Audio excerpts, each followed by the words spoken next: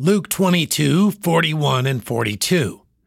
And he was withdrawn from them about a stone's cast, and kneeled down and prayed, saying, Father, if thou be willing, remove this cup from me. Nevertheless, not my will, but thine be done. Jesus knew what he was facing. The sins of the world, our sins, would be placed upon him. He would die a horrible death in our place, and he understood what that meant. The wrath we deserved would be poured out on him. His commitment to doing the Father's will always remained, but the thought of it certainly weighed upon him.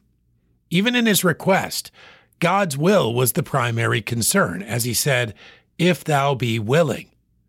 This prayer provides many examples for us.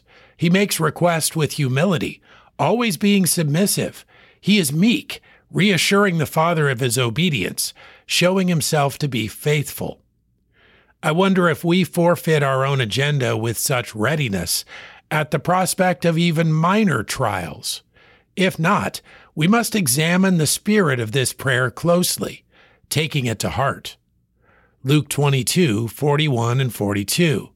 And he was withdrawn from them about a stone's cast, and kneeled down and prayed, saying, Father, if thou be willing, remove this cup from me.